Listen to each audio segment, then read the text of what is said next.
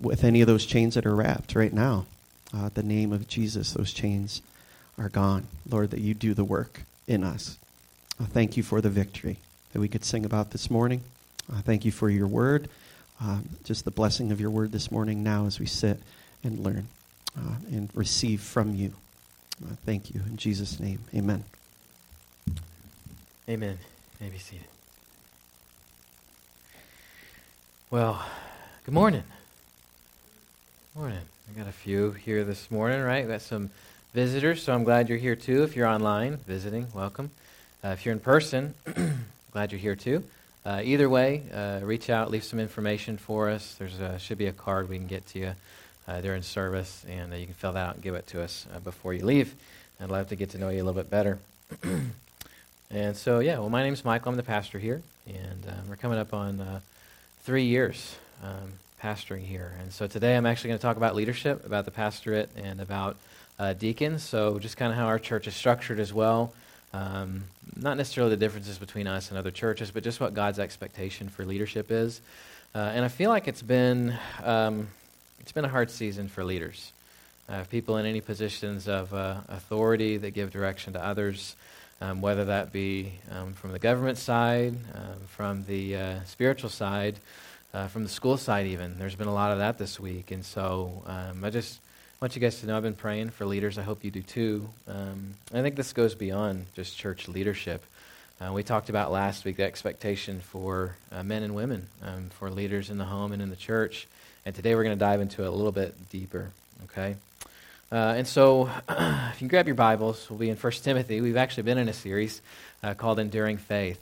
If you know anything about life and about faith in particular, it can be a long journey, right? It can be a hard one. And especially at times like this, like the series we were going through before, we asked the why questions. How do we get through difficulty, uncertain times, the anxiety that's caused by life and the culture that we live in? Well, I think a lot of it goes back to who do we allow to lead? Who do we allow to govern? Who sets the tone? I can't tell you how thankful I am for the group of leadership that we have here at the church, and specifically our deacons, guys that I've just walked alongside for almost 3 years through a lot of stuff. And I'd be lying to you if I said that it was easy, right? But man, am I thankful for our team. So I want to just give them that affirmation first, and then talk to you about what was going on in the culture. So we've got a lot of leadership opposition now. Nobody seems to be able to do things right? I mean, that's the next headline. It's like something happened, and someone is to blame, right? Now, I'm not saying at times that that's not true, right? Ultimately, the buck stops with someone. But the truth is, normally we jump to antagonism first, don't we? We jump to attack, right? So today isn't going to be here's a list of things that church leadership should be doing. So when you don't see those, jump on them and beat them up about it, right? That's not what we want to be about in our church culture. We want to kind of lay out the way that God's designed the church to work and operate in leadership and go, how can we affirm and how can we build up this through God's help, of course. And so, as I've showed you guys things just throughout this series, I want to show you another slide, something that relates to today. If you go to Turkey, which you might not ever get to go there, and that's okay. There's a lot of historical things that are going on that I want to show you. If you go to Turkey, you'll see in Istanbul, Turkey, a place called the Commercial Agora. Now, this was a place that all the business leaders, like people in society, they would go to, and they would conduct their business. They had offices there. They would do trade. And so this was the place you would go where you would find the leadership in the place known as Ephesus, which is where Paul is writing this letter to. He's not only writing to Timothy, remember, so he writes the book of Ephesus to the church in Ephesus, but he also writes the book of 1 Timothy and 2 Timothy to Timothy while he's pastoring in Ephesus. And so this is written to the church and to Timothy. And Timothy, well, he's in the setting as the pastor, as a young pastor, and Paul's writing to him, trying to give him some helpful pointers about what's going on in the culture and how the church should be led, because it was very different than the way that culture was led. And so some of the things that you may think of in regards to good business leaders or people in culture, you might look for things like influence, right? So unless a CEO can get on Facebook or Instagram or Twitter, whatever it is, I'm not on most of that stuff, but if they can get on there and they can influence people to believe something or follow them in a particular way, then they're considered a leader. And that's what the culture defines as one aspect of leadership. Resilience is another one. There's a lot of companies that have risen and fallen in the last couple of years too. And one of the things, if you look up like leadership qualities in cultural, you'll see resilience pretty much right up there at the top. Like, how can you last in the things that have gone on the last several years unless you're resilient? Because some people have just thrown in the towel. They're like, I'm not doing this anymore. And some people have been resilient. So again, that's another thing that culture would define as a good leadership quality.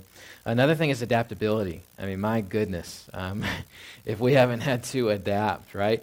And there's a reason that people are hearing what's going on right now online, because we've had to adapt, right? There's things that we've done over the last several years that we've just, like, I thought, man, I didn't know we'd be doing that, right? But now you can pretty much, anywhere in the world, you can watch any church service you want from anywhere, or anything else for that matter. And so another one of those things is adaptability. And certainly we've applied some of those concepts to the church, but today I want to look at what God sees as leadership qualities of being above reproach, dedicated to one's only spouse, sober-minded, self-controlled, respectable, hospitable, able to teach, not a drunkard, gentle, not quarrelsome, not a lover of money, managing his household well, not a recent convert, well thought of, dignified, not double-tongued, not greedy, holding to the faith, tested, blameless, and for the wives as well of leaders, dignified, not slanderers, sober-minded, and faithful. Now, when we look at that list, we think, how could anyone do those things? Well, no one can do them perfectly, but it's certainly the standard and the goal that God has set. And so I want to go through them just as what the Scripture tells us here. And so the first fill in the blank, there's only two, so it makes it really easy today. You can just fill those in and not have to stress about making sure you don't forget any, is the pastor-elder. So, pastor-elder. Now, a lot of these texts, you go through 1 Timothy, you might have been in another church, you might have heard a series, and a lot of times there's texts that are just skipped over or avoided. And like I've said before, there's things that we don't want to skip over. We don't want to avoid. We want to give the whole counsel of God's Word. And while we're reading this, I don't want you to hear, well, this is about what you're supposed to do, Pastor. This is about what our church leadership is supposed to do. If we look at the qualities and characteristic traits of a leader, they're pretty similar to just everyday believers as well, okay? And so as we hear this, I don't want us to go, this is not for me, right? Because it's for everybody, okay? But specifically for our church leadership and a standard that we should look to. And so in verse 1, it says, this saying is trustworthy. If anyone aspires to the office of overseer, he desires a noble task. I love when you first start reading this, and Paul is writing to Timothy, and he wants him to hear this, but he wants the church to hear this as well. He's saying, this saying is trustworthy. There were a lot of things that were bouncing around culture that people were saying were truth, but weren't really truth. They were just ideas that somebody came up with, and Paul's saying, hey, this comes from God. It's trustworthy. If anyone aspires to the office of overseer, he desires a noble task. And notice, Paul doesn't say to Timothy while he's pastoring in the church, he desires an easy task, right? If we know anything about culture, if we know anything about the church and everything that leadership in the church in the New Testament experienced, none of it was easy, right? It's not an easy thing, but when God gives you a responsibility or a task, you go, okay, that's going to be hard, but I know you can help me do that. One of the things when I was reading this text, I went back to in my mind, it was many years ago. I was about where our kids are going to be going to camp in a couple of months. I was at a youth camp, and a lot of fun, a lot of great things going on, a lot of good teaching. But at the end of the week, the speaker got up, and he gave a call. It would be an altar call. He talked about the gospel, what we believe in, saves you. And he said, if anyone's made that decision this week, I just want you to stand up, and I want you to come up here. And so there's a group of people who had made first-time decisions, kids, who had put their faith and trust in Jesus. And so that was great. That was awesome.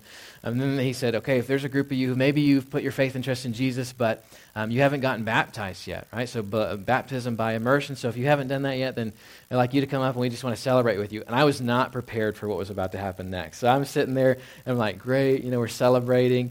And then he says, I think there's a few of you in here who are going to serve the Lord with your life in vocational ministry. And my heart just sank at that moment because I knew that God was calling me into that, and I was going like, I don't think I want to do that, God. And especially get up in front of people. I love like the tech side of things, like the lights and the sound. So I was really involved doing that in youth ministry. And then in that moment, God was like, that's what I want you to do. I was like, no, I don't want to do that. He's like, well, too bad, right? And so luckily there was one other guy, right? So I was like, God, I'm going to be the only person that's going to stand up. I don't want to do this. And so I stood up. I didn't know there was anybody else. I stood up and I came to the front, and there was me and one other guy. I don't know where that guy is. I don't even remember his name, but I was too freaked out by what was going on.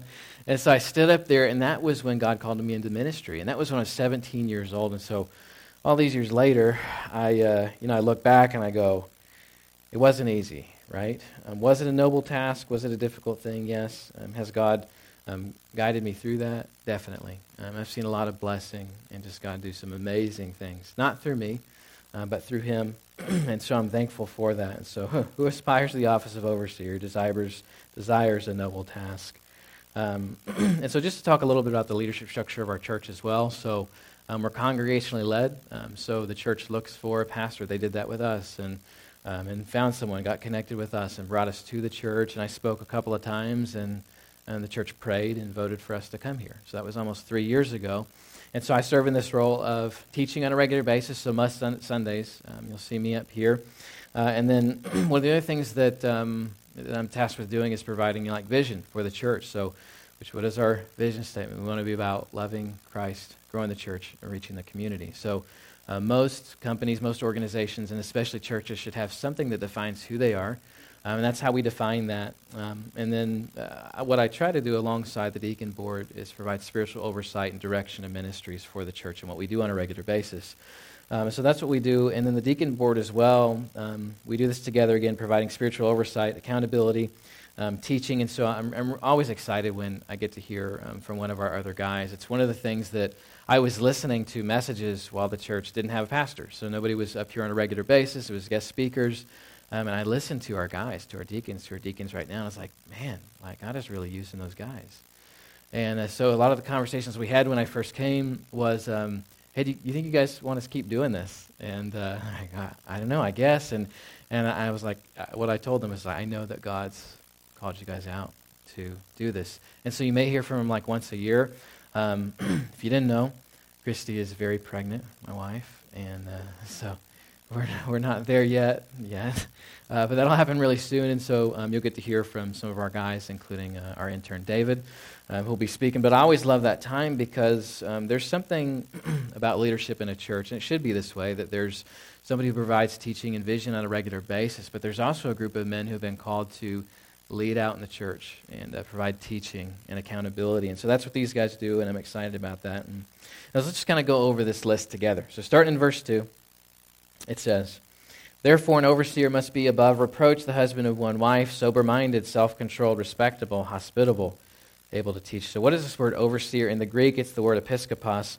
And you're like, I think I've heard that before. That's because there's another denomination called the Episcopal denomination who uses that. And there's a lot of different words. If you look at the slide, there's several words that are used throughout the New Testament to define eldership and overseer and pastor and shepherd.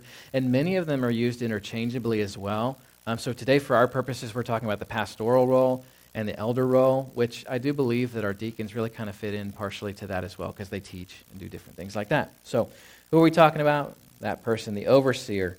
Here's the definition. A man charged with the duty of seeing that things be done by others or are done rightly, a guardian or superintendent, elders or overseer of a Christian church. In Acts 20, the same words used here for overseer says, "Pay careful attention to yourselves and to all the flock in which the Holy Spirit has made you overseers, to care for the church of God, which he obtained by his blood." This is always the thing that scared me the most. I think about being a pastor. I'm like, God, that's a huge responsibility, and I don't want to mess that up. And almost every single day, I'm just praying, God, let me be who I need to be for you. Help me to do that.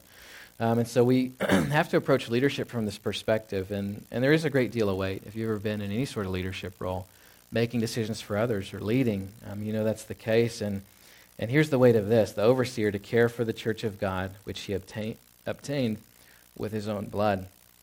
So what is this person responsible for? Well, and I believe our deacon board as a whole, to provide accountability and spiritual direction for the church. And who's the church? The bride of Christ. Because what did Jesus do for us? Well, he paid for our sin on the cross with his blood. It's a high price, isn't it? It should be something that we cherish, our church family together. And I should lead well, and our deacons as well. And so what's the next thing? Above reproach, anapaleipatos in the Greek. Don't try to say that, because it took me a while to even go through that. So what is this person? Who is above reproach? Someone who has not committed an offense or can be charged with anything, an upright citizen and faithful steward of God. Now this can go a number of different ways. Paul was talking to a church at the time in Ephesus that was going through a lot of change, a lot of difficulty. They were a new church, and what they didn't know was there was going to be extreme opposition that was going to come really, really soon. So Nero, who was the emperor, if you go from 1 Timothy, where things are kind of like, okay, people are still getting persecuted for their faith, and you go to 2 Timothy, which is just a few years later when Paul writes 2 Timothy, there's this big fire that's happened in Rome. They didn't have fire departments or anything, so there's a big fire, which was bad. And then Nero goes, it was the Christians who did this.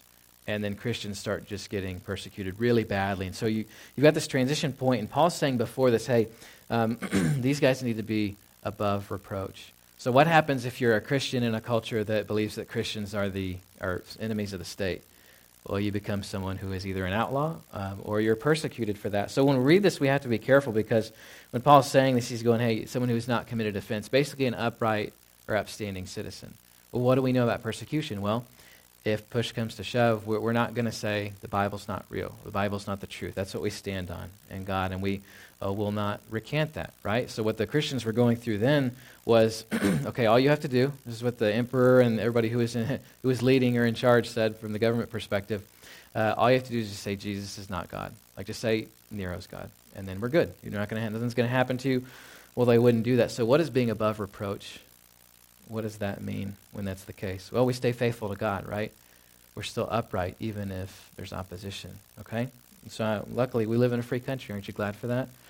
We live in a place where we can celebrate Memorial Day, and it's like people celebrate those who have gone before us and died to protect our country. And so we live in a free country, and it's amazing. So we can say this and we go, an upright, standing citizen, somebody who obeys the law in our culture and obeys God's word. So that's a good thing, right? So when you look at this person, that's who you should see. The husband of one wife, it's actually a phrase in the Greek and policy for our church. So, and I don't want to skirt anybody under the rug either. Say, hey, if you've been in a difficult circumstance, if you've been divorced and remarried, not beating anybody up. I just want to share what our standard for the church is. So, and it says right here, the husband of one wife. So, and Paul was actually writing this to mean a number of things as well. There were other things going on like polygamy. So he's going husband of one wife, right? So some churches, some denominations will take this and they'll go, well, one wife at one time, right? And so we would say one wife for life, right? And that's the deal, of course, unless the spouse passes away. So I like what Matthew Henry's commentary says about this. He says, he must be the husband of one wife, not having given a bill of divorce to one and then taken another, or not having many wives at once, as this at this time was too common among Jews and Gentiles, especially among the Gentiles. And so what we talked about last week was like the culture couldn't even get the family unit right. They couldn't get marriage right. Husband and wife were not one unit. They were seeking relationships and knowledge outside of the marriage relationship. And when they were going to church, things were kind of not working really well there either. And so that's why Paul goes from here's how family, here's how relationships should work, and here's how the church should work.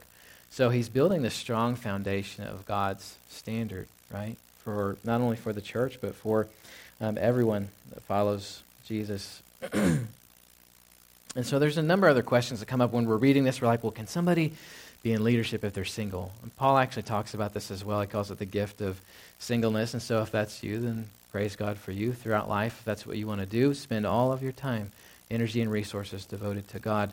I've known a number of guys that have been in pastoral roles and deacon and elder roles that was just who they are. That's how God made them. And so I don't want to discount that either, because I feel like those questions come up and go, can I serve? Can I be in leadership? Can I do something, right? And the answer is always yes. There's a place for you to serve no matter who you are. What about being sober-minded? I love that word here, sober-minded or temperate. It's the nephaleos in the Greek. Means to be free from mind-compromising influence. You know, I think about the obvious things in our culture. What's our culture just like done really well in this season? I mean, not just coming out of COVID, but every next bad thing that happens, like we should turn to God. That's what we should do. But what does the culture do? There's a lot of self-medicating going on, and I'm not just talking about like medication, right? There's things that sometimes people take, or maybe even are like really clinically depressed or have anxiety and they need that. But then I think about other faces too, where like you're fine, right? Maybe you don't have like a real chemical imbalance or anything that's going on with you, but you go like, I just am stressed. So like I'm going to go and I'm just going to like watch TV all day. Like this is what I need to do. Or I'm going to go and I'm just going to like eat a whole bag of Cheetos, right? I don't know what it is for you. But we do those kind of things, right? And sometimes we don't even think about them. We're just like, I just need to feel better. So I'm going to do something. And maybe it's not the most healthy thing. So when I think about this, and I've just been praying over this, it's someone who doesn't allow those things to control them. Who doesn't go, I'm just going to medicate. And like and a lot of times we go like, it's not a big deal. But when you get in the habit of doing that, when you get in the habit of just going like, I just need things to feel better for a moment so that I can be okay, right? And I know it's been tough. And so I like what Paul says to the Corinthian church too in 1 Corinthians 9:27. This is his approach to discipline, and we could learn something from it. He says, "But I discipline my body and make it my slave, so that after I have preached to others, I myself will not be disqualified for the prize." And I know when we're reading this, we're like, that was good for Paul. And that was good for Timothy. Like, Pastor, man, you should do that. Be disciplined. But what should we all be doing? With our minds, with our bodies, with our hearts? We should be devoted to God. And if we belong to Him, then we were bought at a high price. Remember, we talked about that as well, that we've been bought by His blood. And so Paul says that since this thing was costly, like, what are we going to do with it? What should church leadership be doing with it? We should be the example, of course, so we should be disciplining everything about ourselves. We should be sober-minded or temperate, not allowing something else to control us. If you've been reading throughout Romans in the quiet time, we've been in the last couple of chapters, Paul talks about his struggle. Like, I love that it's okay to not be okay. Like, leaders in the Bible were like, there's a struggle. There's this thing, there's the flesh, and it pulls on us constantly, doesn't it? We don't have to pretend. Like, I know we come to church and we're like, everything's good, I'm good, you're good. Okay, great, everybody's good, right? I know Peter, he's laughing over there. He's like, yeah, man. Right? So, no, everybody's not perfect, right? Everything's not good all the time, and it's okay not to be okay. When Paul talks about this, you look in Romans, he's like, there's this thing that's pulling on me. It's the flesh, and I don't want to do the things that it wants me to do, right? I want to do what the Spirit wants me to do. And so there's this war going on inside of me all the time. And so what is this about? Like, when Paul's talking about leadership here, he's not going, if you're not perfect, then you can't serve. Right? That's not what he's saying, right? He's going, here's the standard. Here's what we should be pursuing. And when we fall, when we make mistakes, how should the church treat that? Like, here's what the church and here's what culture is used to doing. Oh, you made a mistake? Boot, right? That's what we're good at as a culture. But what should the church be doing, right? We should be building up and praying for our leaders and going like, oh, you had a tough day? Man, let me pray for you, right? Because leadership does too. And this isn't about a list of like, if you don't do the right thing all the time, then God's going to be mad at you. No, Paul's going, here's a pursuit. I'm going to discipline my body, make it a slave, so that after I've preached to others, I myself might not be disqualified. I don't want to be a slave to sin. I mean, we're one or the other, right? We can't be lukewarm. You either serve God, right? You ever tried to stand on a fence, by the way? It doesn't work very well, right? Especially those like pokey ones at the top. You're like, I'm going to try to stay here, but it's not working super well. I'm in a lot of pain. It doesn't last, right? So you're going to fall on one side or the other. So who are we going to serve? Well, we got to be self-controlled for one thing. So that's a great word too. Self-controlled, sophrein in the Greek. They're in complete control, curbing one's desire and impulses. So obviously this is a pursuit. Do we like have moments where we're like, I cannot believe you just cut me off, right? On the road, you're going, yeah, you will be sorry. I'm going to tell you, and don't even think about brake checking me, because then it's just going to get a whole lot worse for you, right? You're like, I don't do that. I don't do that. We go to church. We don't do that, right? Sometimes we do. So we need to be self-controlled, though, right? Yeah. Our leadership does. We need to be the example, but we all have bad days, right? We all have hard times. What about being respectable? Kosmeos. In the Greek, it's an interesting word. It's actually this word that's like, it's kind of in comparison to modesty for ladies, so it's this word, being respectable. What should the leader in God's church be like, right? I know we're kind of in that, and I think my generation's kind of messed it up, right? Because there's those preachers who like get up and they have like the long beards, and they're like wearing a hat on stage backwards or whatever. I don't want to knock what any other church does, but anyway, so there are some guys that would say like, it doesn't matter how I live, doesn't matter what I do, I can live any way I want to, and I can be a pastor or a leader in the church. I can play video games all day. If you like video games, I'm not knocking those. Video games are okay. Just, it's like, what are you doing with your life? Like, what is your pursuit? If the culture, looks at us, especially leaders, and they go, I'm not sure I would follow that guy anywhere, right? Maybe there's a problem, right? So, and I don't want to hold, this microscope of, if you're not exactly like this, or if you're not some sort of, cookie cutter cutout of a Christian, then you cannot serve, because God uses everybody. But here's what I want to emphasize. We should, when people look at us, right, people especially look at the leadership of the church, they should go, I think that's a respectable person. There shouldn't be any doubt about who they are, okay? And so Paul says this, it's important, and especially for Timothy. What were people thinking about Timothy? He was a young pastor, and for that time, he was probably in his mid to late 30s. And so the culture was used to going people in religious positions of authority, you got to be retirement age. You don't get that position. You're you're an intern basically until you're retirement age, and they're you can be a priest or you can be this person. And when you're on the doorstep, you're going I don't know how much longer they might be around, but we're going to put them in a position of leadership. And I'm not knocking wisdom or anything like that. But when Paul's talking to me, he's going, hey Timothy, I know people are going they don't trust you. They don't think you're respectable. But in a couple of weeks, we'll get to hear from our students, too. They'll talk about that, how God has positioned a lot of different kinds of people at different places who all look different at different phases of life in leadership. But if we can't, in a good way, relate to our culture and go man, that person is respectable, right? We should be about that. What about hospitable? So, philoxenos in the Greek, it's basically just this idea that if somebody walks in, anybody in leadership should not show favoritism, treat anybody badly. I think about the way that we dress. We talked about that last week, and it doesn't really matter how you come in and how we worship God. That's not what we should care about. But I was taking this class recently. It was a counseling course, and the professor had mentioned something I hadn't really thought about. And he said, have you ever walked in and there's a group of people over here, a group of people over there, and you can tell the kind of people who are wearing the expensive suits, and he said the word Kennelly. And I was I don't know what that is. So if you don't know what that is, I learned something new too. So they're these suits. It's like the one of the highest end suits you can get for a guy. It's called a Kennelly suit. And the jacket alone is $2,500. And I was okay, yeah. I mean, I'm not ever going there. But I was I got the $100 suits from what is it, the Men's Warehouse or whatever, So that's the extent of more my wardrobe. And he said that, I was wow, what if somebody walked in and somehow you could tell the difference between a $2,500 suit and a $100 suit and go, I think we're going to be hospitable to that person. We want that person to go to church here. We want that person to be in here. And so as leaders, myself and the deacon board, there's no way we should ever show any sort of favoritism towards anybody. We should be hospitable to all, right? Really, we should all be doing that too. So somebody walks in, doesn't matter how they come in, right? It matters. God matters to him. Our hearts matter more. Now, what about able to teach? So that's important, I guess, right? So able to teach, here in the Greek, it's used this phrase, skillful in teaching. A person should not be a novice. Maybe you've been doing it for a little while, and I love that. I think when we were first having this conversation about us coming to the church, I remember the first couple of phone calls I had with Matt, one of our deacons, on the phone, and at the time, I guess I just turned 30, and I was going, I'd been doing ministry for about 10 years.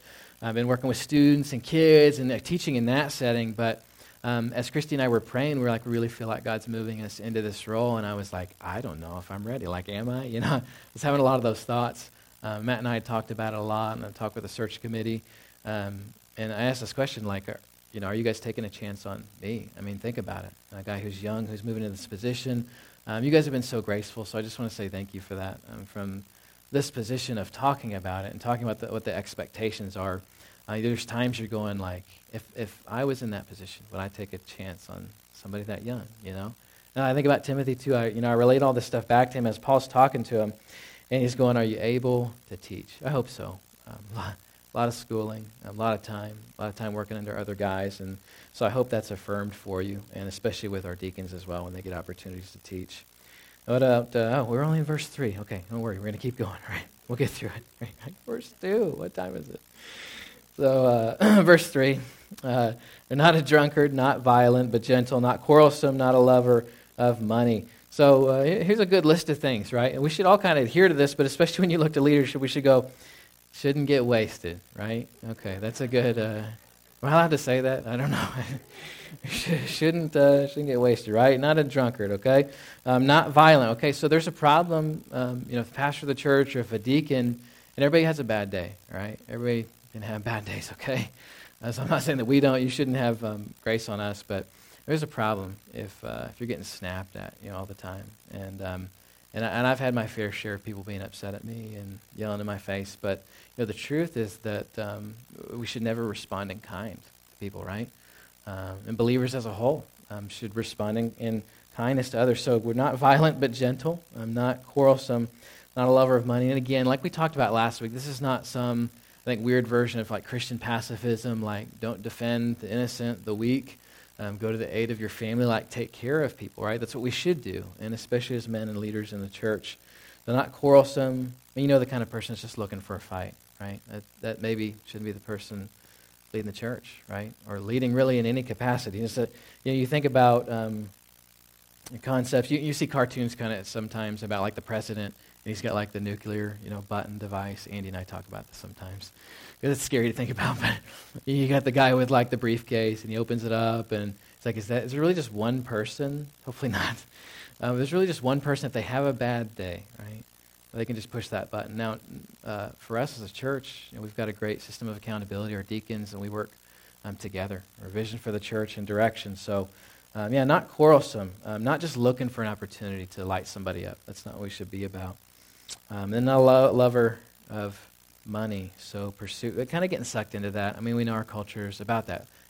How much can I get? How much can I accumulate for my life? And Christy and I were talking about this yesterday. It's like it doesn't really matter how much you can possibly accumulate in your entire life. Like what really matters? Well, knowing God, making sure that you communicated that throughout your life, that when you're gone, like your kids will go, I think there was something about what they said about God, or the things that they remember, and that they develop their own faith. And so when you're gone, it's like, hey, I'm not worried because we were concerned about the things that mattered, right? It's not like they don't know. I'm always thinking about that now. Like it matters what we say, like because what happens? What does the Scripture say about the overflow of our mouth? It's what's coming out of our heart, and you can't pretend like that doesn't exist or shade over, right? So God knows. Our kids will know, right? And the church will know over time. In verse 4, it says, he must manage his own household well with all dignity, keeping his children submissive. If anyone's figured out how to do that, let me know. For if someone does not know how to manage his own household, how will he care for God's church? So there's this big emphasis on effort, right? So a lot of us think like when we see that, we're like, wish I could do that. And I think that too. It's like with little kids too. You're thinking like at some point someone will say yes sir, yes ma'am, and just do what I say the first time. Like if that never. Oh, thank you, Rosemary. She's like never. It's our encouragement for today. Never. It's okay. It does speak the truth, right? So what does verse 5 tell us? So we're looking for this submission, right? We want that, but at the same time, even in church leadership, like that's difficult. And at times, I think, what are we good at again? What is our culture good at? A pastor makes a mistake, or like a deacon or his kids, having issues, or like it's one of the number of things. Like I wake up in the morning and I just have anxiety about it. Like I'm praying, I'm like, God, anything can happen to me. Like I don't care, but like, would you preserve and protect my kids? Would you keep them close to you? Like I'm praying for that every single day. I hope you guys are too. So what's one of these keys to seeing that, or at least seeing that maybe over the long term? Obedience becoming a regular thing, at least obeying God, being close to Him ourselves. For if anyone, it says, for if someone does not know how to manage his own household, how will he care for God's church? So this is less about like looking at leadership and being like, if you ever make a mistake, then we're going to have a problem. We're going to have a problem with you. No, it's going, like let's walk in grace together and then go, okay, we make mistakes, that's okay. We should do that for each other as well. But manage your household well. There should be some sort of pursuit. Like if you go home at the end of the day, even if it's been a long day, Dad, and like you sit on the couch and you're like, don't talk to me. Like there's a problem there, right? So a dad should be there. A dad should be available, right? And how can he lead the church if he can't do that? Okay, and I'm talking to myself just as much as anybody else. Verse 6, it says, he must not be a recent convert, or he may become puffed up with conceit and fall into condemnation of the devil. It's not a surprise when I walked up, that youth camp, and I was like, God wants me to, serve in ministry, he wants me to be a pastor. No one walked up to me and be like, hey, we have this church we want you to be a pastor of at 17, right? No, most places not doing that. Most churches, they're going, why don't you get some experience? And then we'll talk to you. We'll talk to you afterwards, right? It's kind of like maybe when the doctor comes in or the assistant of the doctor and like, hey, there's this guy, he's learning. Like, is it okay if he's here? Yeah, it's okay for him to be there. Like, could he perform this procedure on you, by the way? I mean, the doctor's a little busy, and he's done it like once, so I think he knows how to do it. Most would be like, no, like he can watch and he can learn what to do, but don't let him touch me, okay? I'm already a little bit nervous about him standing in the room, but he can be there. Just don't do anything else, okay? Right? So it can be a recent convert, right? So we should be on guard for that. As the church as a whole, we should be accountable to those things. Verse 7, so moreover, he must be well thought of by outsiders so that he may not fall into disgrace, into the snare of the devil. So what's one of the keys for our leadership, for our church? Like, there's a problem if we walk outside of these doors and we act different than in here, right? We treat people badly. We're not sharing the love of God, of Christ. We're not being graceful with people. It's a problem, right? And so I want the church to know as well, everybody listening, we should really all be responsible and accountable to each other. So as we see each other operating outside of this place, yes, there should be encouragement, but there should be this expectation that we live differently than the rest of the world, right? We should be an encouragement to those. And I know many of you in here are that. So that's the pastor elder. What about the deacon? So we've covered the pastor elder position, which I really do feel like our guys kind of fall into that area because they help teach and provide spiritual direction. But what about the deacon? What does it say? Well, in verse 8, deacons likewise must be dignified, not double-tongued, not addicted to much wine, not greedy for dishonest gain. That word diakonos in the New Testament, in the Greek, it's used throughout the New Testament in a lot of different forms, a lot of different ways. I'll mention a few of them to you. This is Jesus responding to the sons of Zebedee's mom, a couple of the disciples' mom. She's like, hey, can these guys sit at your left and right when you're in heaven? Right? Seems like an inappropriate question to ask from the beginning, but this is how Jesus responds to her in Matthew chapter 20, verses 25 through 28. But Jesus called to him and said, you know the rulers of the Gentiles lord it over them, and their great ones exercise authority over them. It shall not be so among you. But whoever would be great among you must be your servant. Whoever will be first among you must be your slave, even as the Son of Man came not to be served, but to serve and give his life as a ransom for many. So who's the greatest example of this, of leadership in the church? Anybody who serves in any position should be a servant. Why? I mean, Jesus, what did he say here? He goes, the Son of Man didn't come to be served, but to serve. And what did he do? He laid his life down as a ransom for many. That's the good news for us. We've got the greatest example. I love those bracelets. I wish we would bring them back. It's like, what would Jesus do? Like we don't see any of those anymore, but if we ask that question more often, we might act a little bit differently, right?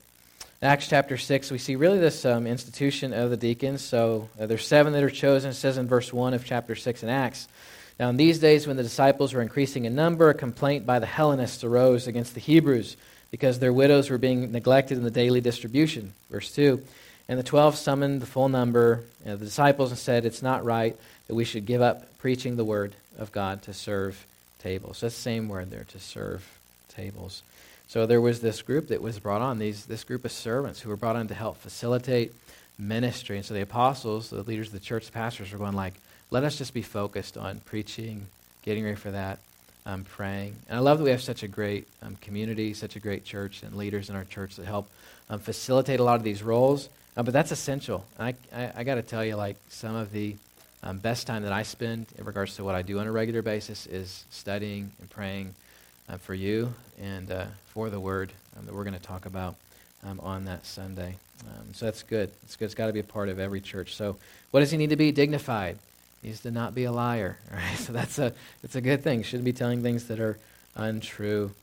Again, not a lover of money. One of the things about the deacons when they were instituted in Acts, they were in charge of helping with the daily distribution. So there were these people, the Hellenists, who were like, you're not taking care of people who are in your church. And so they were brought on. They were going, okay, here's, people are giving money to the church. They're giving goods. They're giving food. Can you guys help us make sure that the people who get that taken care of, right? And so they were taking care of those responsibilities. So if you love money, you probably shouldn't be in charge of the purse strings, just saying. right? So that's not for everybody, but there's people in the church that do that here, that are faithful in that, and I'm thankful for it. Then verse 9, they must hold the mystery of faith with a clear conscience. So this goes back to teaching as well and understanding the Scriptures. So somebody should know what God's Word says. Now, there's always different interpretations, different ways that we take things, but someone should be well-versed with a clear conscience. And in verse 10, let them also be tested first, and let them serve as deacons if they prove themselves blameless. Now, read this, we go like, wait a second, they have to be perfect. No, nobody's perfect.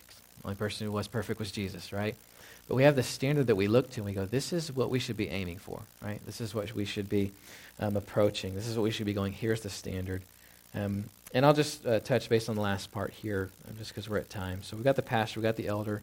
What's the expectation? It's laid out clearly in the Scripture. Do we skip over it? No.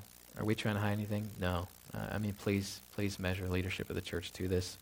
But here's the last part of this. I think we should take note of it. Verse 11 says, their wives likewise must be dignified, not slanderers, but sober-minded, faithful in all things. Let the deacons each be the husband of one wife, managing their children and their household. Wow.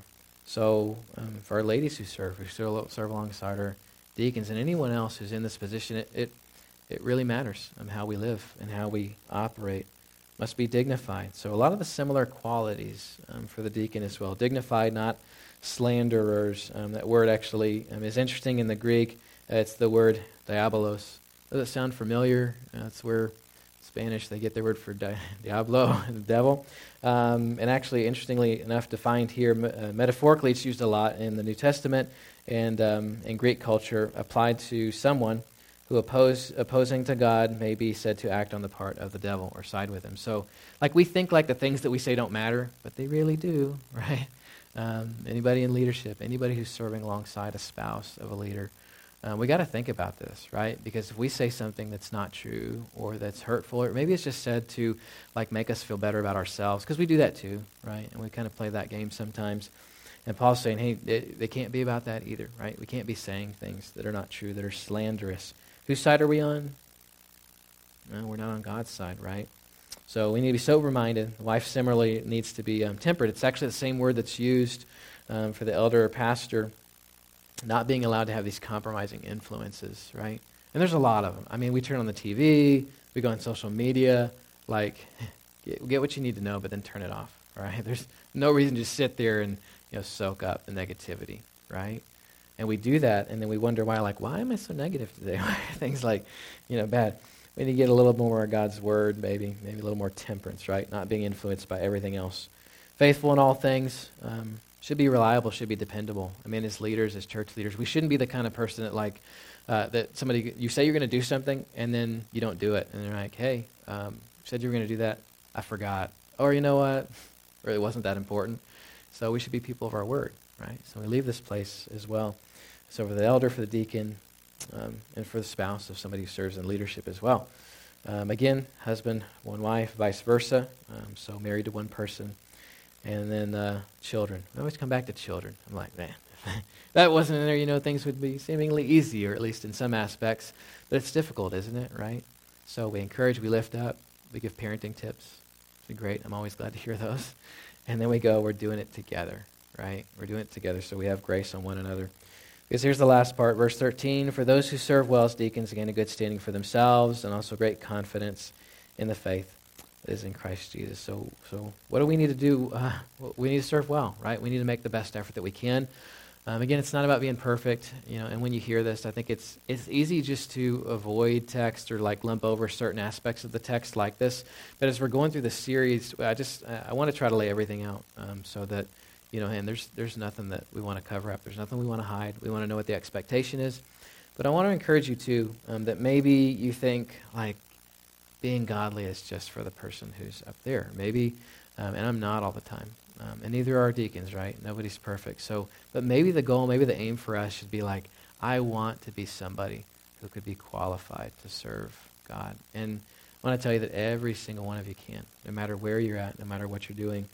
God's got a place for you to serve. And as we read this today, I don't want you to think that the only place you can is the pastorate or a deacon. There's so many places to serve. In fact, I've got some things that if you need something to do or if you need a place to serve in the church, be glad to share some of those opportunities with you, okay? So let's think and let's pray on that. Maybe you're hearing this like for the first time, and maybe you've never made a decision to put your faith and trust in Jesus. We always want to give the opportunity for anybody who's here in person or listening online.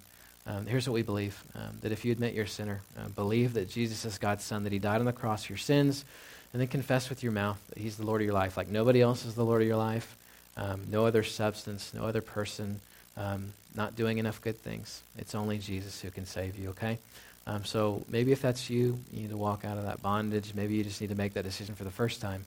I want to pray for you and just let you know that I'll be here afterwards if you want to talk, okay? Let's pray.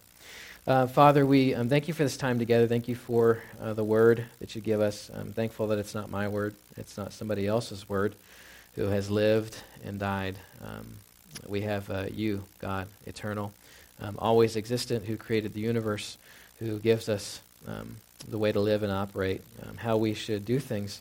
God, I pray that we would not see this as a list of to-dos, things that if we fall short on, if we don't do them perfectly right, that you will not love us. God, we just read, you said in your word in Romans 8 that nothing can separate us from your love. Let us not be bound by that, by this idea that if we don't do everything right or we don't do enough good things, that you won't care for us or love us or even allow us to serve in the church. God, we thank you. You've given us opportunities. And for those who are in here who are believers who know you, that have never had that opportunity to serve, to find a place of ministry, I pray they would think about that today. Where do they serve? Where could they be?